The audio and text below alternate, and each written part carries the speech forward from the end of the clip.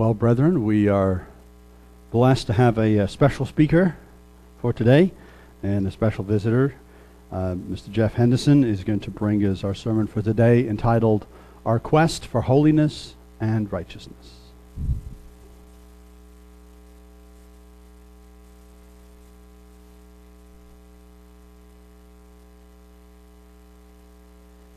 The power of music, doesn't it get you? I mean, you could feel the energy, and I really like the one, The Battle Belongs to the Lord. I mean, you talk about all the things we did in Bible study, right? I mean, that's like your battle cry. You're ready to go out, like ancient Israel. Remember when they were going out and God said, don't be afraid, I've got this one. You're covered, right? I mean, you feel energized. You're ready to go. You're ready to take on the world.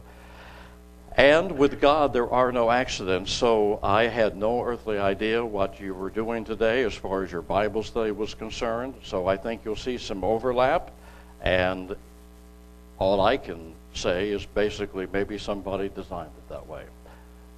I do want to say to you that I think that you're very blessed to be in this congregation, in this assembly.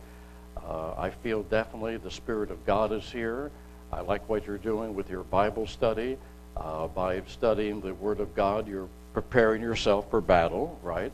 And it's interesting because in our little assembly, we have an interactive Bible study that we are engaged in.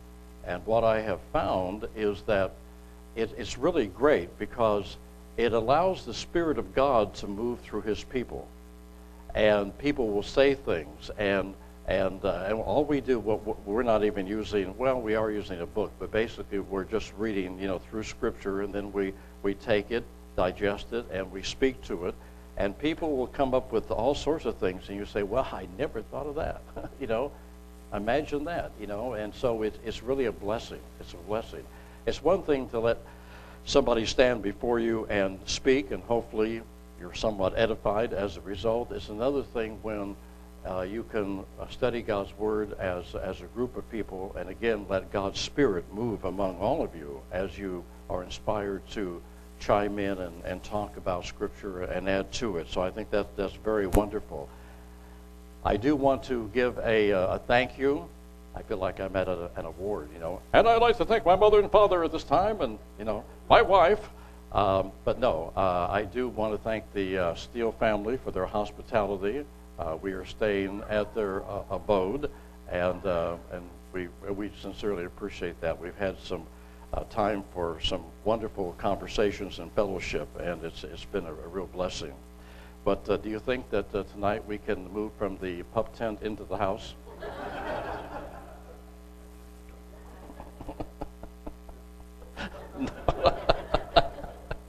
Oh, trials and tribulations, right? We all have them. So anyway, thank you for that, and it's good to see you all. There are many of you that are familiar faces, and it's good to see that you're soldiering on, right? You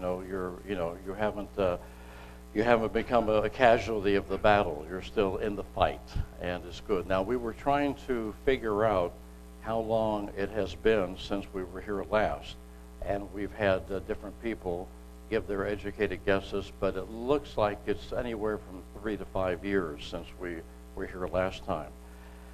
And a lot of things have changed in that time, haven't they? Things are not the same in our lives or in this country that they were, 4 or 5 years ago. So we'll be talking more about that, too, as we go through today's message. But first of all, I want to talk about the fact that we have God's holy days, and there's certainly blessings. And when we engage in them and they're over, right, we focus on the next one. We heard about the fact that we're, this is, day 14, and we're moving forward to Pentecost. And it's very easy to see the days of unleavened bread in the rearview mirror. Right, is something that was past us, right? But I want to go back because there's only been a week, right? And already we're kind of like, okay, that's done. We're moving on now, right? It's only been a week, but the days of unleavened bread is not a one done and out event. What we started, we must continue. Waging war against sin is an ongoing process. Now, I would ask you this question. Did you have a good days of unleavened bread? What does a good days of unleavened bread look like? That will determine the answer to that question. Well, it means a couple of things. It means basically that you have once again come to grips, that you have identified things in your life that need changing, and you set about to right those flaws in your spiritual life. One of the exercises that we tried this year in our assembly is the suggestion was made that we make a list of some of the things that we need to work on, we need to overcome our sins. And remember, there are two categories of sins, right? There are sins of commission. I did something bad. I did something I shouldn't have done. And then there is a sin of omission. You didn't do something that you should have done. Okay? So you take that evaluation, and the suggestion was that you write down 7 of them, and that each day of the days of unleavened bread, you focus on that particular one. Through prayer, through meditation, you're like a laser. Now you're going to focus on that, and you're going to work on that. I ended up actually with 3 because they required a lot of time and effort. But there was a takeaway for me personally, and that is that I found out that the more earnest you are about it, the more successful you will be in conquering sin in your life. You have to reach a point where you really literally cry out to God and you admit the fact that, it ain't happening with me, I have a desire, I want to do good. It reminds me of a joke I heard once. This fellow dies, right, and he goes to hell. And the devil is there. And the devil is looking at him, and he says, "You've been a naughty boy." And the guy says, "But I wanted to do good." Well, wanting to do good and doing good are 2 different things, right? And so we're only going to be successful if we're really earnest. And when I really cried out to God and I asked for his help, only there was a change. And what really was helpful for me personally in the Bible study, people were asked for their own personal input on certain questions, and some people maybe didn't want to speak up, and I understand because some things are kind of private. You don't want to share them with other people. But I prayed and I said, help me to see sin as you see sin. Help me to understand sin as you understand sin. And by praying that prayer, God gave me greater insight so that when I am tempted to do things that I know, weren't right, all of a sudden I began to see it in a different light, right? Now I'm seeing it from his perspective. That's what you want to. You want to see sin from his perspective. And so in that sense, yes, the days of unleavened bread were good for me, right? But it's not like, oh, okay, we had 7 days, we engaged in the battle for 7 days, now we're on leave, we're on R&R. What did the person say during Bible study? That we tend to think sometimes we're at peace now, right? So we relax, we pull back, all right? Well, unfortunately, I wish I could tell you that there were opportunities just to lay in your hammock and not do anything, but this is a war that goes on. It never ends until Christ comes and we're changed, I know that's maybe not exciting to hear, but it is the reality, all right? And I think if anybody knew that and could speak to that, it was the Apostle Paul. And so I would like to read from Romans 7:15 through verse 20. And I'm going to read it in the J.B. Phillips New Translation.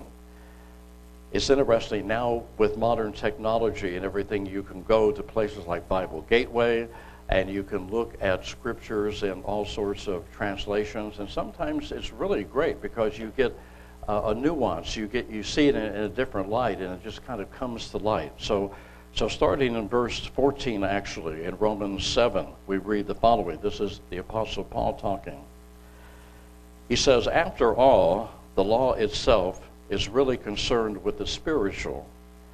It is I who am carnal and have sold my soul to sin. In practice, what happens? My own behavior baffles me.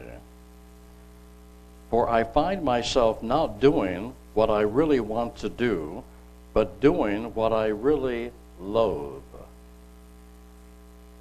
Yet surely, if I do the things I really don't want to do, I am admitting that I really agree with the law. But it cannot be said that I am doing them at all. It must be sin that has made its home in my nature." And when I read that, I thought, the problem is, it's in our DNA. It's in our genes. It is. It's like a mutant virus, an alien virus that's got a hold of us, right? And it's there. And indeed, I know from experience that the carnal side of my being can scarcely be called the home of good. I often find that I have the will to do good, but not the power. And that was also brought up in the Bible study, wasn't it? In other words, where does the power come from? It doesn't come from you. It comes from God. That is, I don't accomplish the good I set out to do, and the evil I don't really want to do, I find I am always doing. Yet, if I do things that I don't really want to do, then it is not I, repeat I, who do them, but the sin which has made its home within me. So the battle is not outward as much as it is inward, right? In other words, we're fighting our flesh, we're fighting our nature. And we're going to talk a little bit more about that as the time goes on. But when Paul said, I have a desire to do good, and yet I find that it's not translated into my reality. I'm still doing sin. It reminded me of something that even Jesus alluded to. Remember in the night of the garden when he asked some of his closest disciples to stay near to him and to watch and to pray. And when he came back, they were sleeping. And what did he say? He said, "The spirit is willing, but the flesh is weak." And that's the way it is with us, isn't it? I think all of us want to do good. I wanted to do good, right? But so many times we fall short of the mark, and we don't. So even after these days, the battle against the pulls of our flesh will continue. And so don't let the days of unleavened bread be a rear view mirror experience. Don't stop thinking about that and now focus on the next holy day. Yes, we should be doing that, but not to the exclusion of thinking about that period of time. You see, the way I see it, and is there any other way? But the way I see it is that the holy days, like the days of unleavened bread, how would the Apostle Paul speak to people in a modern day language, right? Now we know that he used the tools at hand when he talked about the armor, right? He was using that period of world history and what the Romans used. Today he may have used something completely different. So, how would you explain the purpose of the holy days? Well, I liken it unto the devices that we have, right? you're going someplace, you have a destination, and you want to go there, and you ask your device for directions, and it says, go 1 mile down and turn left at Do Re Mi Lane. Okay, very good. So I'm driving down, and I get distracted, right? And I don't make the turn. I go right past it, right? So what do we hear? Recalculating, and to me that's what the day is about.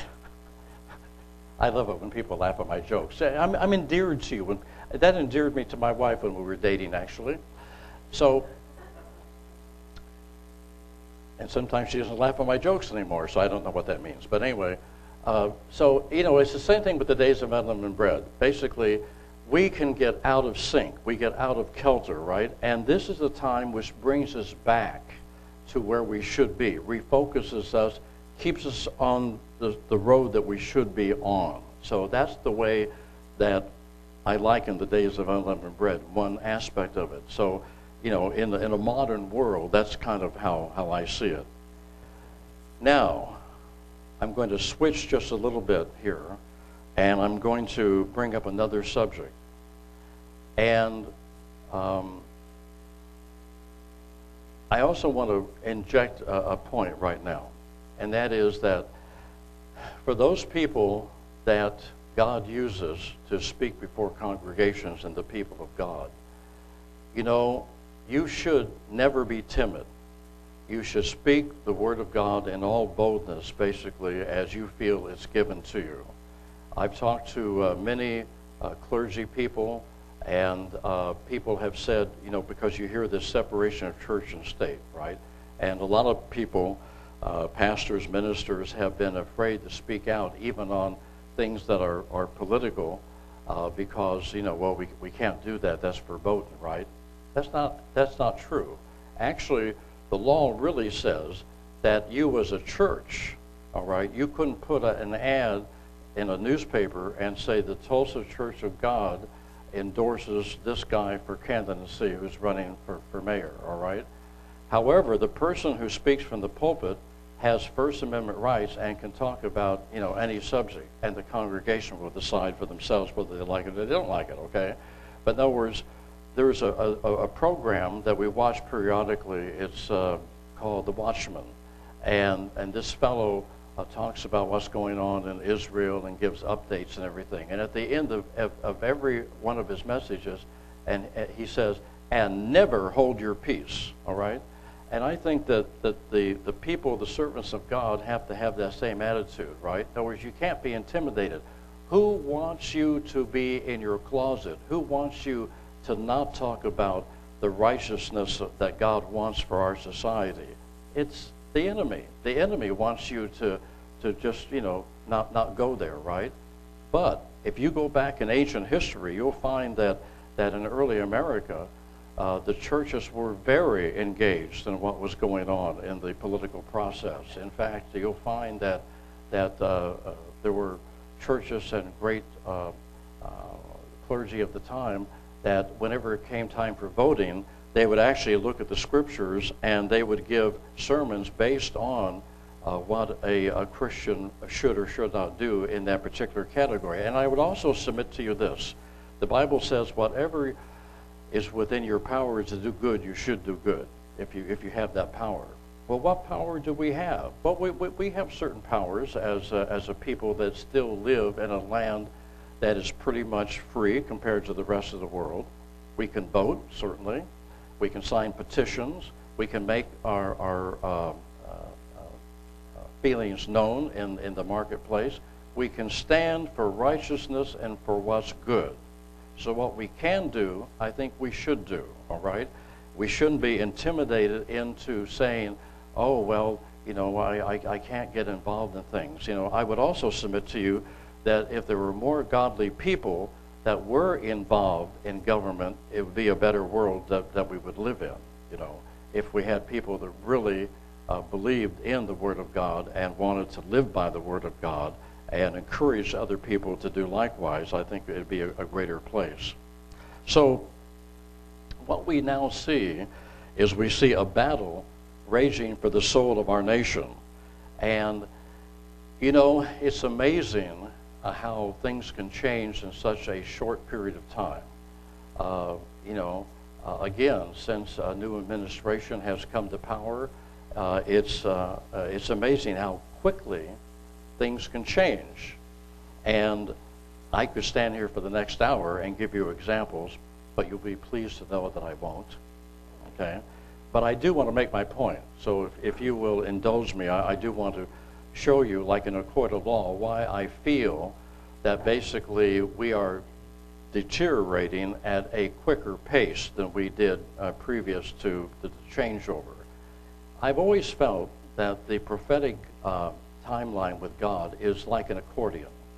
God can stretch it out, or he can bring it in. And when it's brought in, it goes at a faster pace, right, than when he stretches it out. And we do seem to be going at a faster pace in the wrong direction. There are things that are going on which are so mind-boggling and so foreign to the logical mind that you would be almost prone to say that the leadership in this country, at many levels, by the way, our leaders, quote unquote, seem to be people that just escape from insane asylums, right? The things that they're doing, it just boggles the mind. Check this out, right? CNN recently, one of their people said that it is you are unable to determine the gender identity at birth of a baby, and there is no consensus criteria for assessing the sex at birth. Oh, really? Oh, really? I never knew that. I'm so enlightened. Thank you. All right? In other words, a baby is born, and you really can't tell what it is. You may think you know, but okay. So, I mean, if that doesn't boggle the mind, I don't know what does. The other thing that's scary, and by the way, the church is definitely more at risk. We're under attack. The persecution is heating up now. The drums, those movies where they had the slaves in those ships and they were rowing and they had the beat of the drum, boom, boom, boom. And then they would enter into battle, and they go, ramming speed, boom, boom, boom, right? I almost feel the same intensity unfolding here as we enter into this period of time. There is, and granted it's California, but the mere fact that it could ever rear its ugly head is kind of a sign of the times. There is a bill in Sacramento, in California. It still hasn't come out of the assembly. And all these bills are beautiful, right? They always attach these great names to them. Loving thy neighbor bill. Make the world a better place bill. And you think, oh, that sounds good. I like that, right? And then you go and you read what it actually says, and it's completely different. Well, this particular bill, when you get through all of the minutia and you get down to the bottom line, you know what it says? It says Christians should not be police officers, because they're biased and they're prejudiced and they're this and they're that, and so therefore we shouldn't have Christians as police officers. You see where this is going? Pretty soon, different occupations, oh, you're not welcome here. We don't want your kind here, right? So, I mean, let that sink in. Again, here's the thing. We are lulled into a false sense of security. Because, as I've said to people over and over again, you are living in Disneyland. America is Disneyland. This is not the world's reality, all right? And I would further submit to you that even among Christians, this is not the world's reality, right? We have freedom and we have things here, for now, that are completely different than our brothers and sisters that are going to jail or being killed in China. By the way, Christians in India are under major attack now through the Hindus that are in power. So around the world, it's heating up, more persecution, right? So don't you think for a minute that we're going to get a pass. Why would you ever in your wildest dreams think that God would give you a pass, if other people are having to suffer for the cause of Christ? you could make the argument that if any group of people look like Laodiceans, it's American Christians. And you know what he said about them, don't you? Right? So, hey, it's ramming speed time. I mean, you better gird up your loins and you better, put on all that warfare armament and everything because, you have to be engaged. You'd have to be engaged. And again, there are sins of commission and omission. We're all going to stand before the judgment seat of Christ. And we're going to have to give account, it says, for everything we said and did. But I would ask the following question. He might ask you, why didn't you do something when you had the opportunity to do it? I'll give you a case in point, since, I have no problem with self-flagellation here. How many times have you in your life been in a situation where you had an opportunity to stand up for the cause of Christ and you didn't do it? Right? You were in a group of people or a conversation happened, and it was almost like God gave you the perfect opportunity to stand up for moral righteousness or goodness or godly principles or what have you, and you didn't do it.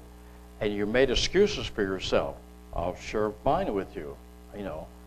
Well, that would be casting my pearls before the swine. Or, those people, why waste my breath on them? I mean, they're gone over to the dark side anyway. It'd be a waste of time to do that. Well, who are you to judge? Who are you to judge? Maybe God gave you a divine appointment. Maybe he created something for you to say something or do something that could have changed that person's attitude. And check this out. Does not the Word of God say that some plant, some water, and some reap? You may plant something and never know the outcome of the situation. So does that mean that you should not engage? Does that mean you should do nothing? Okay, or do we have an obligation to do whatever we can when we can? And I believe that God does give us divine appointments, and we should ask for them. We should ask for them. If we love our neighbor as ourselves, what is the greatest gift that you could give an unbelieving, unconverted neighbor? The answer to that is that they would come to know the Lord Jesus Christ. So why not pray for them that would be the case? I ran into a fellow recently, I think he was from Missouri, and I'll tell you, I thought, wow, you got it, brother. He actually, a small community, right, very small community, he actually goes down to City Hall and he will pray over City Hall. He will put his hands on the building. He will pray for God to move the hearts and the minds of the people. He prays for neighbors. He walks in his neighborhood and he'll pray over houses and things like that. Does he have passion? Does he have a desire? If these people are living lives which many times are miserable and they're going the wrong way, how can you better love your neighbor than wanting to do that? So I think that whether you're standing behind a podium like this or whether you're out and about, you should never hold your peace. I would also submit this. I think that the church went through a very interesting changeover. 4 years ago, a lot of people felt that if a certain person were elected, that things would be bad. And then all of a sudden, somebody else got elected. And I'm sorry, I don't mean to offend anybody. I really don't. Okay, I'm just giving you my personal opinion. You can have it with a grain of salt if you want. But I think that God, for whatever reason, put that individual in the presidency. And I think that there were a lot of good things that came about as a result. Very pro-life, very pro-Israel. But, it didn't change the fact that the nation was still slipping away, because even with pushback from on high, there was still degrading going on. It was just at a slower pace, all right? It was like the tide was coming in, but it wasn't coming in as fast. And I think that a lot of people felt that if the other person had been elected in 2016, we would have seen maybe what we're seeing now, and that is things heating up and going down faster. So it's almost like, the accordion went out for a while, and we had a reprieve.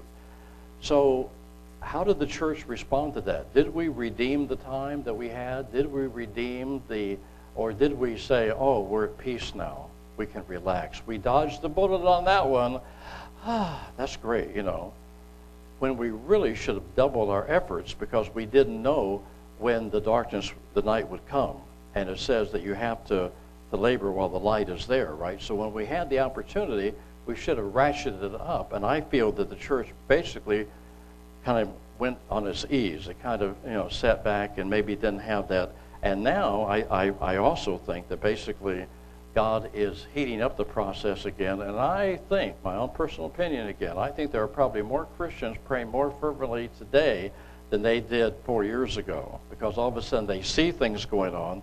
They see these bills coming down. They see our freedoms being taken away. And they go, oh, God, help us. God, save us, right?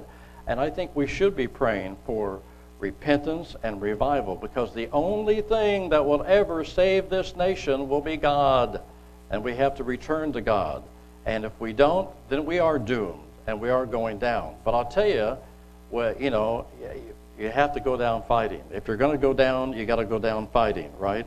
Now, it should be no surprise to us what we're seeing in society, because it mirrors what's going on in our own personal battles. And we touched on this, and rightfully so, during the Bible study, but I want to look at this from a little bit different perspective, okay? We see basically this battle between good and evil being played out right before our eyes, and it's something the Bible warned us about, right? Going back to Ephesians again, the 6th chapter, starting in verse 12. Again, I'm going to read this to you from the J.B. Phillips New Testament translation. And the caption to this is, "Be forewarned and forearmed in your spiritual conflict." In conclusion, now this is how he wrapped up the whole thing to the Ephesians, right? After all he wrote to the Ephesians, these were his final remarks. In conclusion, be strong, not in yourselves, but in the Lord. We talked about that, right? The battle belongs to the Lord, all right? Be strong, but not in your own devices, not by, I'm going to do this and I'm going to achieve that, but realize that yes, as one person said so eloquently one time on a series that we love to watch, it's not our responsibility to feed the 5,000. It's our responsibility to provide the fishes and the loaves, all right? So we still have a job to do. We still have a duty to do. But it's God who's going to bring it to pass, all right? Put on God's complete armor so that you can successfully resist all the devil's methods of attack. I thought that was interesting. His different methods of attack. In battle, the generals of the different armies are always looking for strategies. Now if we attack here, or we make an end run here, or we do this, right? They're always scheming and plotting. And he says it's that way with our enemy, the devil, that he has different methods of attacking us. He knows your hot buttons. He knows your weaknesses. So is he going to go through the strongest line of your army, or is he going to attack a weak point to break through the lines, right? Of course, we know the answer for that. For your fight is not against any physical enemy. It is against organizations and powers that are spiritual. We are up against the unseen power that controls this dark world and spiritual agents from the very headquarters of evil. Interesting translation. When the devil tempted Jesus, you got to give the devil his due, I guess, in that sense. His strategy, his method of attack, was to use the Word of God against Jesus, right? Everything he said, he quoted Scripture. He was quoting Scripture. Well, doesn't it say right here? You know? But he answered him also with the Word of God, which completes and puts it into how it should be and everything, right? And by the way, when he had that temptation and the devil said to him, if you will fall down and worship me, I will give you all the kingdoms of the world. Jesus didn't say, liar, liar, pants on fire. You know, he knew that the devil could do that. He had reign over the governments of the world. And I submit that that's what we're seeing now. It's not those people in Washington or Sacramento or these other places. They are minions, all right? They are just,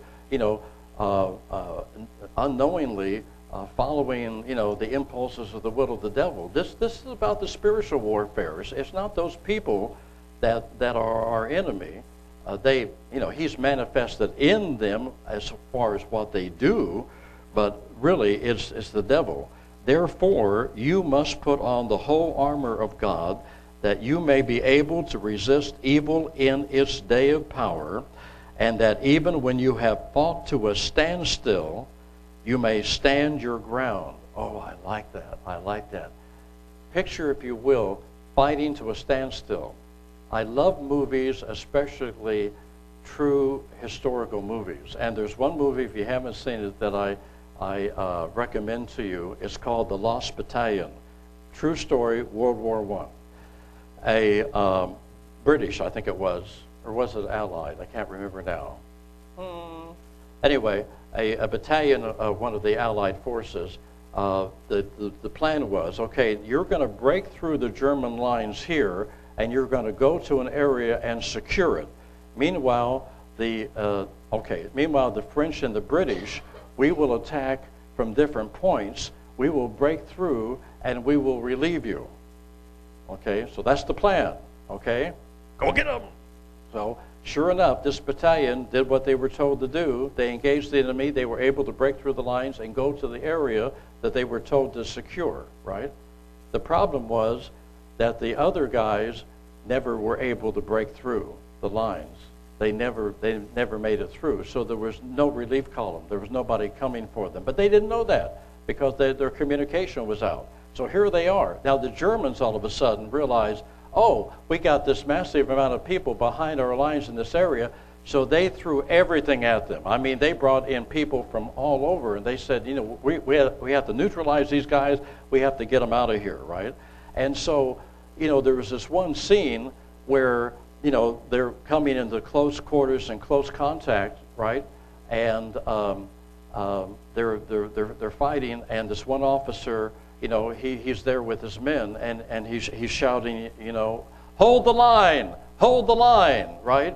And they were able to hold out long enough that eventually relief forces did come, but they took massive casualties. I think they lost 70% or something, some massive amount of the battalion. So there was only just a few of them left. But thank God that they still got relief. But we have to stand our ground, and even if we fight to a standstill, we have to still, because the Bible says, having done all, what? To stand. Having done all, to stand. We have to stand.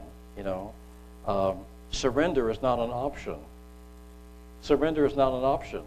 I love the fact that God brings the right people at the right time for things. Churchill was the right man for World War II for the British. No question about it. He inspired them. His famous speech, he says, we will fight on the beaches. We will fight in the streets. We will never surrender, right? And it energized the people of England, right? And they said, yes, we will never surrender. And that has to be our battle cry. We will never surrender. And if we have that attitude, and it's really from the heart, God will give us the power to stand our ground. And guess what? Yes, we may become a casualty. But Christ also said, don't fear those that can kill the body. Fear God who can kill the soul. So, even if it is God's will that you become a martyr for him, or you have to give up your life for him, all right, then so be it. And I think that if that happens, that he'll give you the wherewithal to be able to do it. I really do. If that moment comes, we get in the mail. I get in the mail every day a little something, and it's like a Bible quiz. And one day, the question was, who did Christ give a standing ovation to? I thought, I don't standing ovation. I don't get that, right? So it turns out that their answer was, okay, go with me on this, right? Their answer was Stephen, when he was martyred, because what did he see? He had a vision, he says, of Jesus Christ standing there encouraging him. And every other time that you see Jesus referenced is sitting at the right hand of the Father. But he was standing for Stephen and giving him encouragement, right?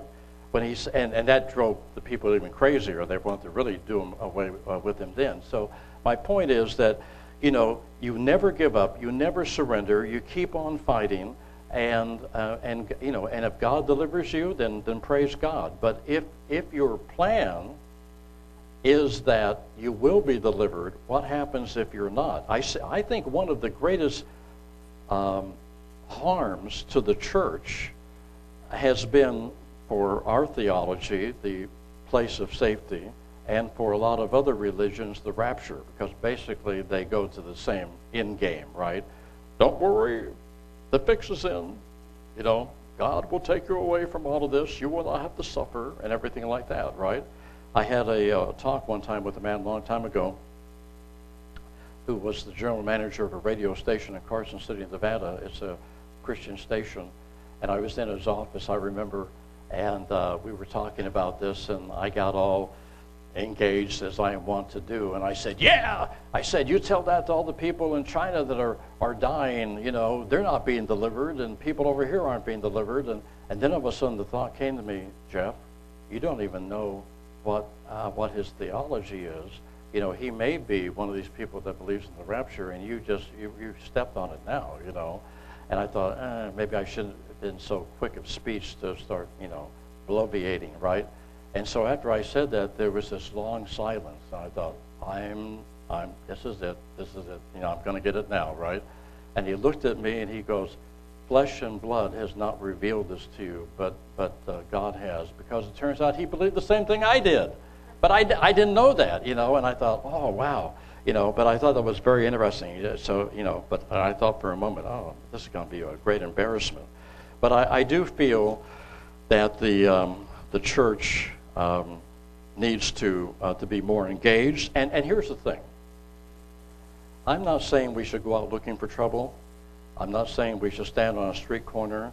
But I'm saying that when we have an opportunity to stand for the things of God, because this nation was founded on Judeo-Christian principles, morals, laws, ethics, what have you, that when we don't do that and we have the opportunity, that is almost like denying Christ in a way. And so I leave you with this thought, all right? We must determine that we are going to turn over a new leaf regardless. We don't know what the future holds. If there is repentance and revival, if God in his great mercy gives us another reprieve, if we have an opportunity to have, this thing ratchet down a little bit, maybe, and we have a window of opportunity given to us again to do the work of the church, we're going to have to really do it. But we cannot plan our future based on that. Our future has to be the same. If we get a period of grace again, we rejoice, but we continue to do what we're doing. If we don't, and things continue to go down and things get worse, well, then we continue to do what we're doing, and we let God, deal with us as he wants to. But if you're going to go down, why not go down fighting, right? That's the way I feel about it. You might as well go down fighting. If never surrender, never hold your peace, right? And if God gives you the opportunity, then, and I think in your heart of hearts you'll know that. I don't have the perfect answer for you on that one, but when you need to stand up for things that are right, And, and even morally in our society, when a law is proposed that is, asinine and stupid and ungodly and everything, should you keep your mouth shut? Or if you have the opportunity in love, should you say, well, I don't agree with that, and here's why. And at least present your case, you know what I mean? Rather than just, somebody is saying something in support of, one of the things I didn't read to you is that look what's happening with the children in our land. Now in the state of Washington, Kathy wrote this out for me. Let me see if I can find it real fast. Children in Washington State, ages 13 and up, can obtain a gender change and everything using their parents' insurance without parental consent. And they can already do that with abortion, for example. And what you don't hear, what they won't tell you, of course, is the fact that a lot of people that have gone through those changes have ended up in suicide. There's been a lot of suicides related to those sex changes. And does a young person really understand what they're doing at that age? So that's something to think about. So I also want to share with you something that comes from Ezekiel 9, chapter 9, the 4th chapter. And I thought, this pertains to us today, right? It says, and he called to